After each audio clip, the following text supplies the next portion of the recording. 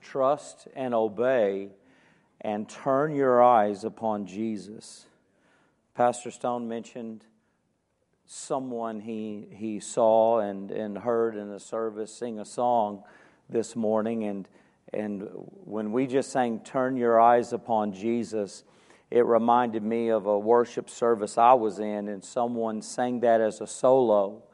And some people might think that this person was very showy when they were singing it, but I disagree, and I'm talking about something from 15 years ago, and I believe their heart was into singing that song. Put it this way, that God used them to make that hymn. Turn your eyes upon Jesus. Use it to make it just that much more special to me to see someone singing with such passion. Ephesians chapter 2 and verse 10. We'll be there in a short bit. In a scene of an old Western movie, a young man got shot. And the doctor got to him, and the doctor went in and he pulled out the bullet and he kept the young man from bleeding to death. He saved his life. And the young man was so grateful to the doc that he said, "Doc, is there anything at all that I can do for you? Thank you. Thank you for what you did for me." And the doc said, "Well, I need an assistant. Why don't you come to work for me and be my assistant? I'll teach you and tell you everything that you need to do." And the young man says, "Well, how long would you want me to do that?" And I'm not saying a popular line, but kind of what I think is the most prominent statement from that episode. The doc replies, "For the rest of your life, because that's how long you would have been dead if I hadn't saved you." And God says to you and I, for the rest of our lives on this earth, because He has saved us, He has saved us unto something. He has saved us unto good works. And so it's as if God is saying, yield yourselves to me for the rest of your lives to my plans that I have for you. God says, I have purposes for you. I have heavenly purposes for you upon this earth for the rest of your lives. Ephesians 2:10, very familiar verse. For we are His workmanship, created in Christ Jesus unto good works, which God hath before ordained that we should walk in them. You know, when we really get to looking at this verse, we begin to see that these good works were created in Christ Jesus unto good works. We begin to see that these good works, they're for a lifetime. They are what our lives are to be about. God's good works that He has put together and planned and made ready before we were ever ready, before we were ever saved. And after He saves us, this is what our lives are to be about. These good works, it refers to everything throughout our lives. Now, we know that a lifetime of good works could never save us, but we are saved unto a lifetime of God's good works. Works that God has made ready ahead of time for us. God is always ahead of us, and He has prepared the coming in and going out plans for the rest of our lives to follow. He is using the resources of His universe for every individual Christian to be a part of the works that God has planned for them. God has made us just as we are. He has put us here in the very time that we are in. I've got to preach to myself when I say there's no sense in complaining about the time we're living in, because God has us here right now for His good works. He wanted us here now, and so He has us here now with a divine purpose in view for our lives. And no Christian is left out of these good works. It is to be the Christian's life. No one's left out of these things which are to be for the rest of our lives. God's plans and God's purposes for us that He before ordained, that easily crosses over into thinking about the providence of God. I read a definition of the providence of God this week, and it's the care God gives to all existing things. God cares for the sparrow. Don't you know that you're better than the birds? Don't you know that you're more important than the birds to God? And He cares for you and I as well. He doesn't forget the sparrow, and He surely does not forget His children. So He has lined out a life with heavenly agendas while we are here on this earth. And does that put a strain on anyone? As something Pastor Stone alluded to this morning, does that make us think that it's a life of no fun and no joy? I tell you what, to walk in the good works that God has saved us and left us here to walk in, that sets us free. We are free in Jesus when we are living in His good works that He has before ordained. That's the unsaved person is not free to do that. The unsaved person can't walk in the works of God. But the saved person can. The saved person can have the confidence that as a natural person, He's going to use us to do a supernatural work after He saves us. And that is setting us free. We were in bondage before coming into a relationship with Jesus Christ. You see it in people's eyes that they think of it as a bondage they would come into by trusting Christ. When it's in bondage in the existing situation of the sin nature, whenever we don't know Him. We're not free to do as we would for God, only as saved. And these plans of God for our lives, the rest of our lives, He had before ordained the works that we're to walk in all of our lives. Let us not liken this to a mechanical operation in one sense. Some kind of mechanical operation or machinery, one thing will lock it up and shut it down from production and just maybe be done. And don't think of us like that. When we don't yield to His plans, when we've had times of rebellion, when we've had a season of being out of the will of God and not submitting to Him, don't think that everything's locked up and shut down and you and I are done. God has saved us unto good works. Does anybody think that that's going to happen in perfection while we walk on this earth? No, it's not. None of us are going to perfectly carry out these plans.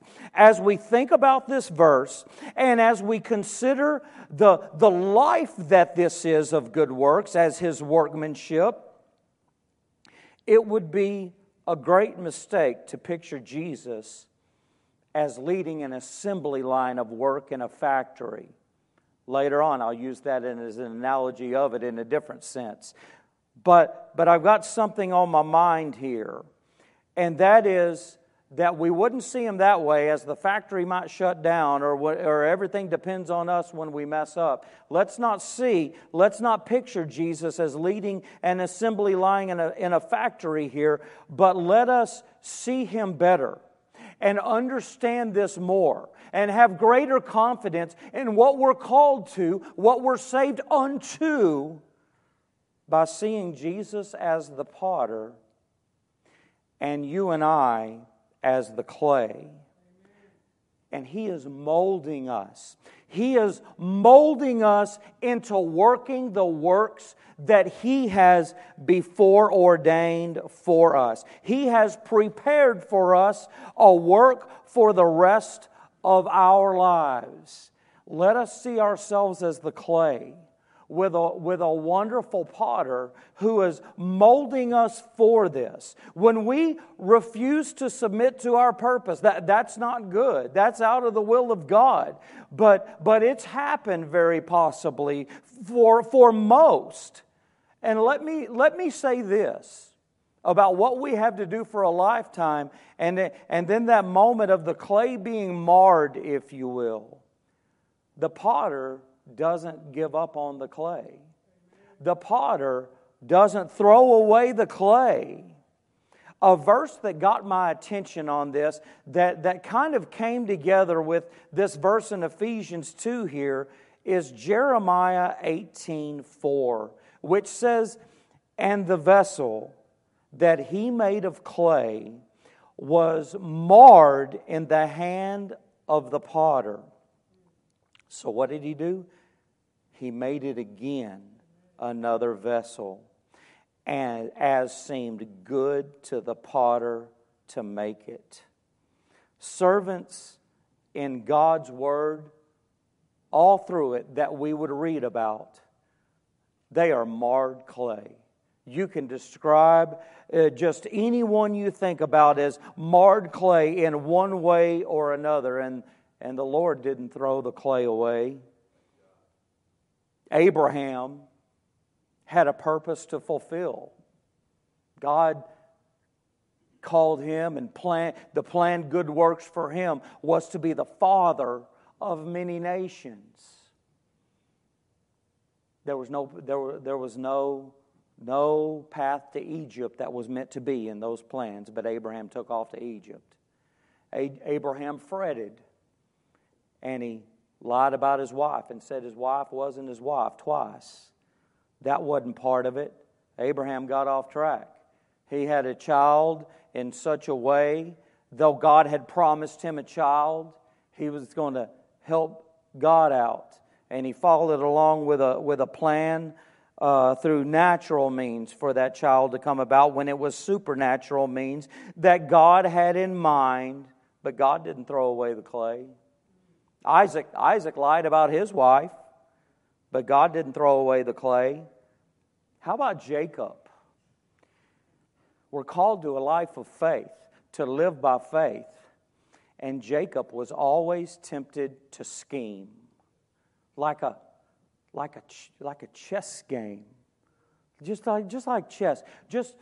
Whatever move was made before him, it didn't matter if it was genuine or not for him.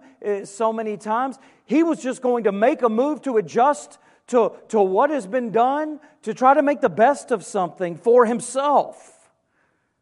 He schemed instead of living by faith. The clay was marred. I mean, this was Abraham, Isaac, and Jacob.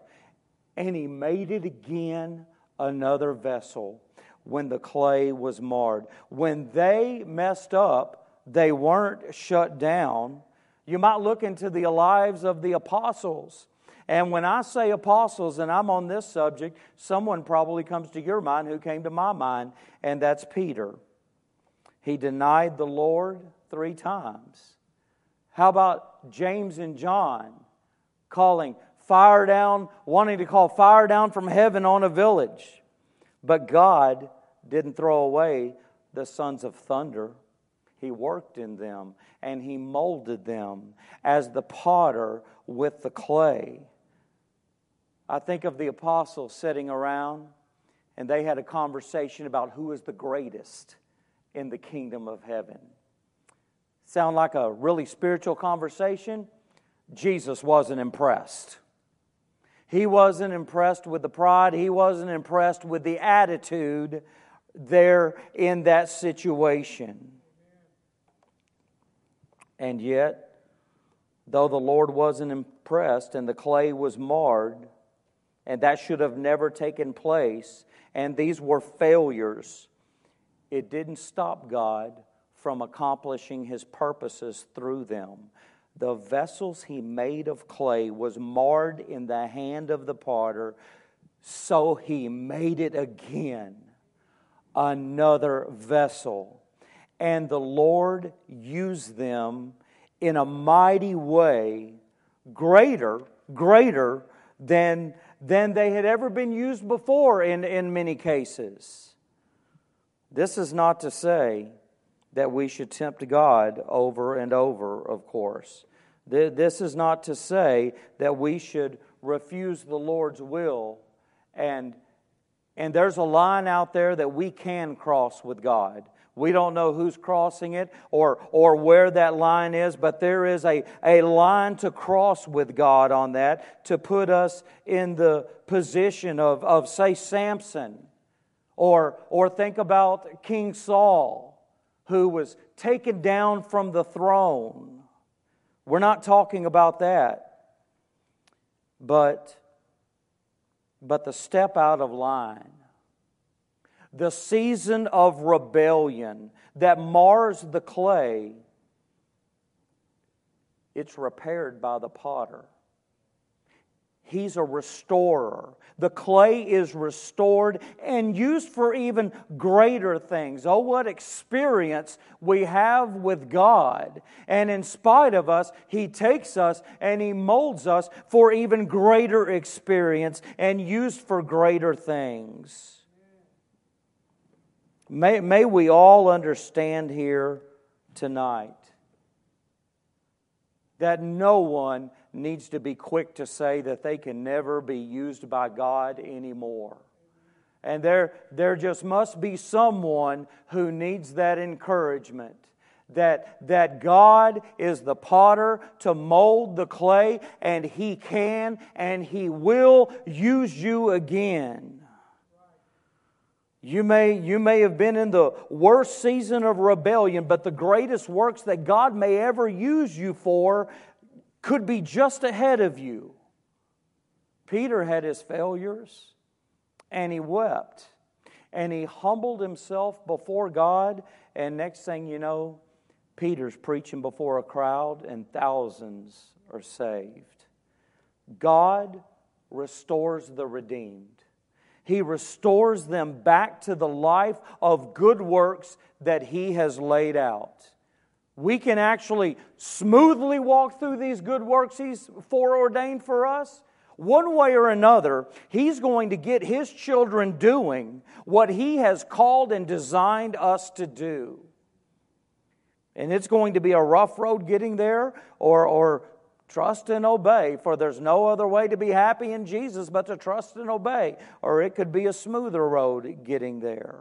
God restores His redeemed. You know, and the marred clay can be turned back to the Lord and molded by the Lord in a moment. On the turn of a dime.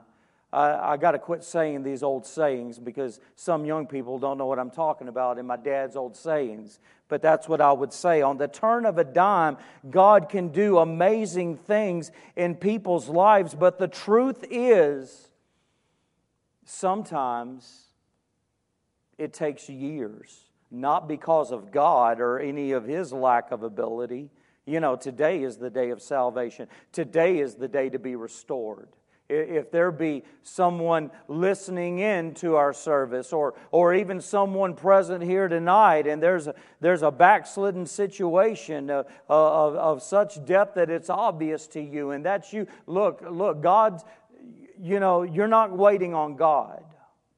God will turn things around right now. He is in the restoring business. Some cross that Samson and Saul line, but we don't know where that is or who that will be.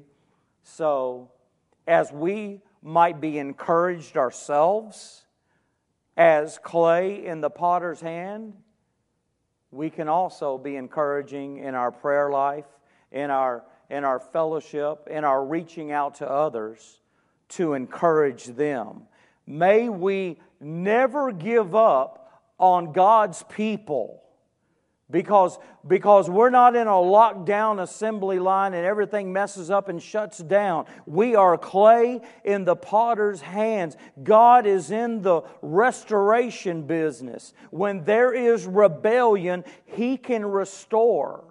God uses His Word to restore. He may use our suffering to restore. He uses discipline to restore. In God's love, He restores His people.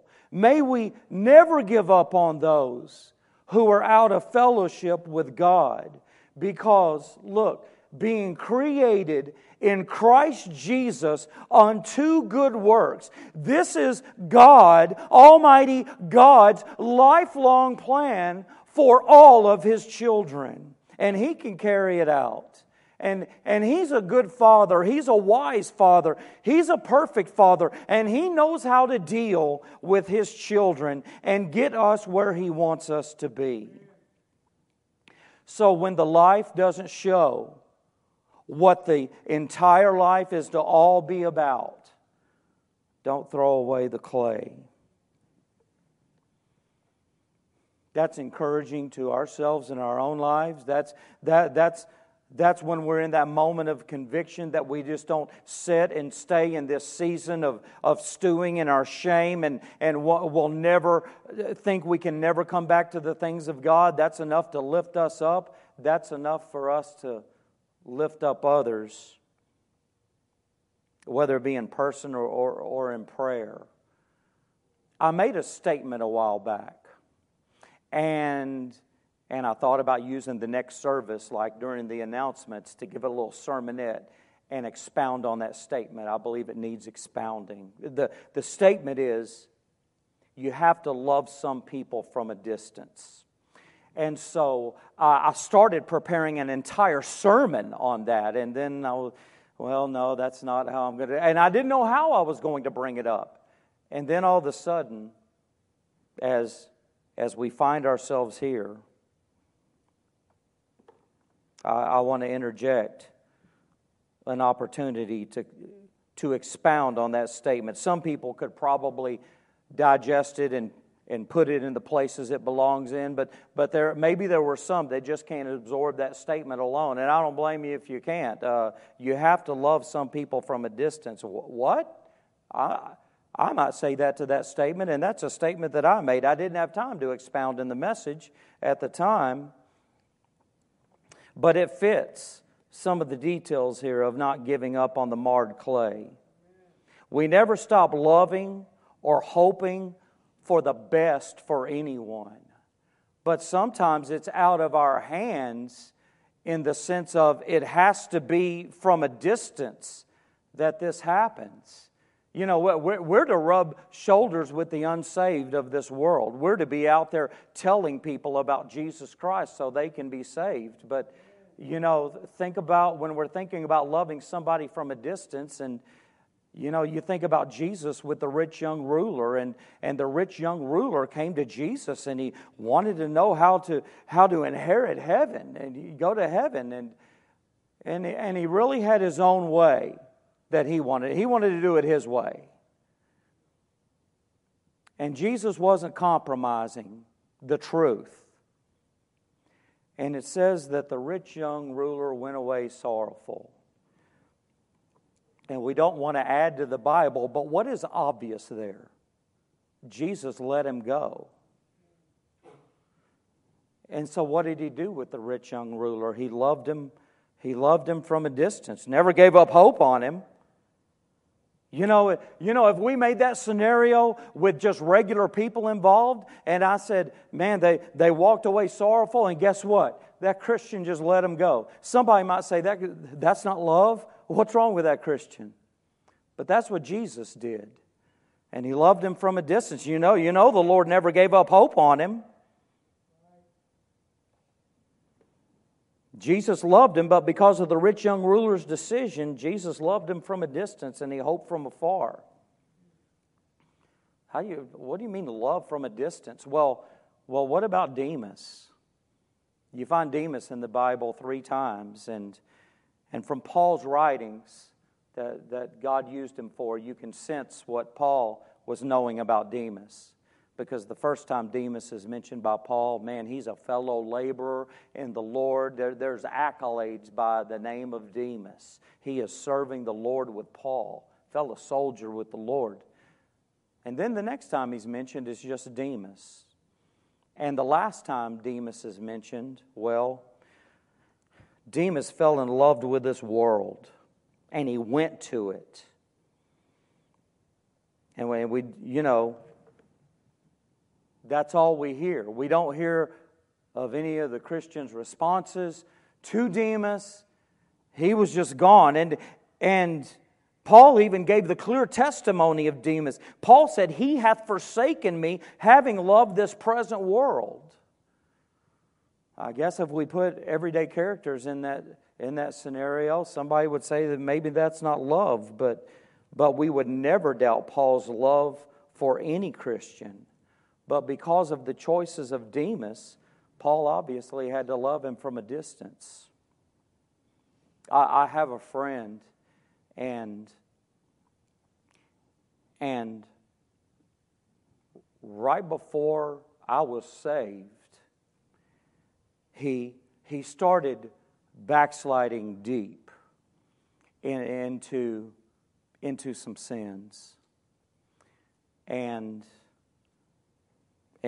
he wouldn't talk about it. His pride wouldn't let him talk about it. And my heart broke because he's my good friend. And I remember we were actually over in the other building that the church used to be in. And I remember going forward and praying, kneeling down and praying for him. His decisions brought distance between us. And it broke my heart. Love my friend, but that distance was there. Went to the altar and prayed. Came down front and kneeled down and prayed. I remember even walking up to Pastor Stone at the invitation and him kind of grabbing my shoulder and me mentioning my friend, mentioning his name and his situation, and Pastor praying. It was more than once. It was a couple of times, and there at the invitation, and there was a lot of prayer that took place for my friend, where the distance had been put between. I never gave up on him. Never gave up on him. I'd like to say I was his biggest fan for him coming back in the will of God. Rooting for him, praying for him, loving him. But it was from a distance because of his decisions. That was 17 years ago. I used to be kneeling down in front for my friend. And 15 years passed by, and I didn't hear of any difference, but kept praying for him. And all of a sudden, he reached out to me about 2 years ago. And he wanted me to know that the Lord got his attention and strengthened him, and he was able to turn from those ongoing habitual sins that were going on in his life. And he apologized to me for me being a babe in Christ, a young Christian, and not being a good example for me as I was trying to grow in the Lord. And he understands what separated us. It was the choices that he was making in his life that caused that separation. And then he told me all that the Lord had been using his life for about a year. He took about a year before he reached out. And he had been solidly serving the Lord in newness for about a year.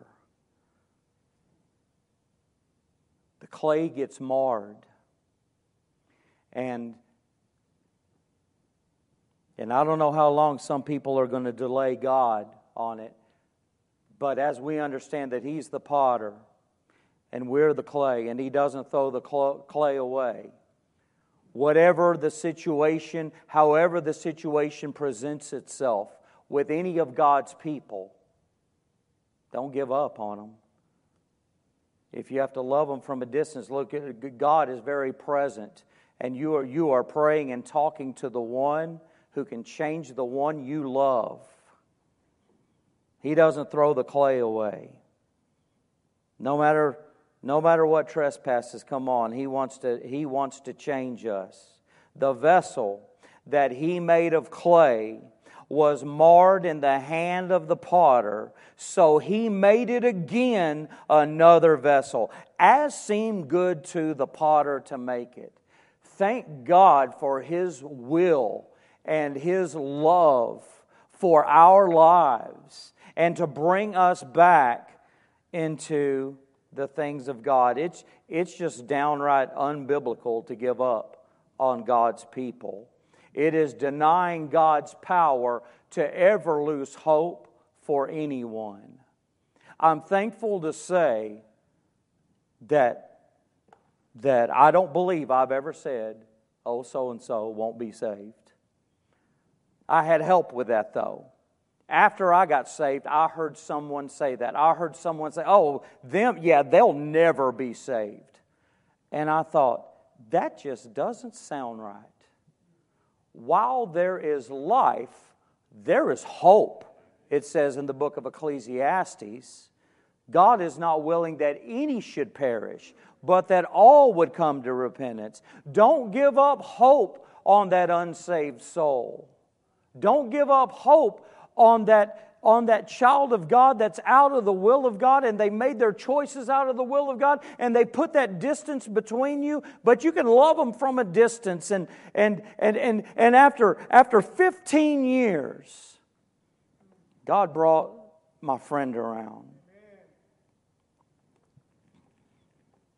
Let's not deny God's power to change a life. God has before ordained work for those who trespass and mar the clay, also for those who go through tragedy. Think about the tough things that we go through, and we need to stop and consider this lifetime of good works that God has planned for us. How about Joseph? How about Joseph and what he went through with his brothers? And he was thrown in that well, and they thought about killing him and sold him into slavery and took his coat and dipped it in blood and took it back to his dad and said he's gone. And there he is, and he's off in Egypt now, sold into slavery. We have been saved unto good works. Look at what Joseph was going through. But look at what God foreordained. Look at what God had planned for the marred clay, his brothers and his dad. Brought him over, brought him out of the famine, and continued to build a mighty nation. How about the timing of Moses coming along? When baby boys were being killed, think about his mama during that time. How tragic was that to her? But God brought him along, saved him, created him unto good works at just the time that God would have him prepared to deliver Israel from bondage. And also to be preparing Joshua to take them over to victory in the promised land. You with me with these foreordained works that God has saved us unto? He has saved us unto good works. God foreordained a work for Samuel. He was When was He given to the barren Hannah? She prayed and she prayed, and God gave her a child at the time where God would use him to bring Israel back from their waywardness. Look, all these things did not accidentally come together. It was the plan of God through all of these things. And the timing, the tragedies, the restoration from our trespasses. This isn't done in our own will. This is not by accident that these things happen. So as we look at this tonight, we can have confidence in the restoration of a Christian's life from a season of rebellion. When the clay is marred, look, put them in the hand of the potter. Pray for God to have His will in their lives and never give up. When we can have courage when the attack comes upon our lives. We're not thrown in the lion's den like Daniel today, in one sense, but in another sense we can be. Remember God's plan. We are saved unto good works. That's going to be the theme of our lives in God's strength and God's will, turning our eyes upon Jesus. We are saved unto good works. When the call is to a tough work with important decisions to make, just like Esther, hey, it's for such a time as this that we're here. It's a work that God has foreordained for our lives. May we remember that the good works we are created in Christ Jesus unto are for a lifetime. When the clay gets marred, He makes us over. You know, a reaction from our lives to the Lord Jesus should always be one of humility. We should always humble ourselves before the one who never gives up on us. Man, I remember telling a friend about Jesus. I felt like I was the worst witness for Jesus Christ ever. Because the first time I told my friend about Jesus, he looked like a deer in the headlights. It went on for 2 years.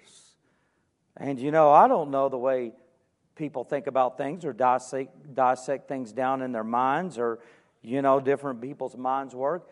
He thought hell was just some big party. And he didn't. I told him about Christ. I told him about the cross. Told him about our sins. Told him what He did for our sins. And I talked about His name, which is a biblical name, and what His name means. And we went through it all. But I didn't tell him about hell and the solitude and the torture of what hell is really like. But after 2 years, he was saved. Praise the Lord. Don't give up. Don't give up. The marred clay, Jesus wants to put you in His hand and make you over again. Aren't you glad He's the God of second, third, and fourth chances? And He's not willing that any should perish. Maybe tonight there's someone here and who this Lord and Savior Jesus Christ is as the potter, it's humbling you tonight. And you realize you're a sinner and you can't do it on your own.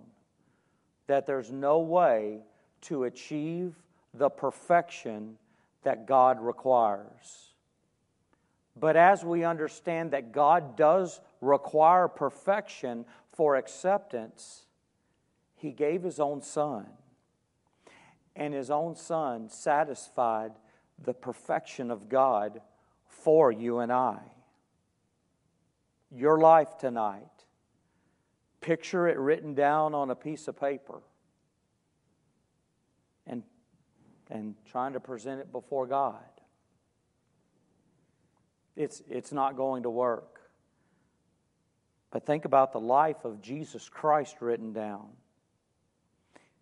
But you get to put your name at the top of that and present yourself to God in Jesus Christ. He is the gift of eternal life.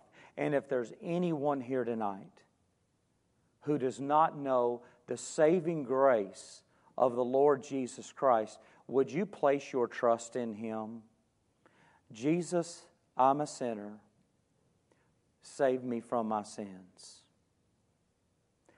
A child, that happened to a child this morning. It happened to me as an adult. People get saved at all ages. Is there one here tonight who does not know Jesus Christ as our Lord and Savior? Would you be saved tonight? Would you know the Lord Jesus as your Savior? And I tell you what, you are set free. You're set free from your penalty of sin. There's no way you could have it back. And you're set free to a life of good works. That's the most joyful life that you could ever have. No amount of money could buy the joy of a life that Jesus gives in His good works.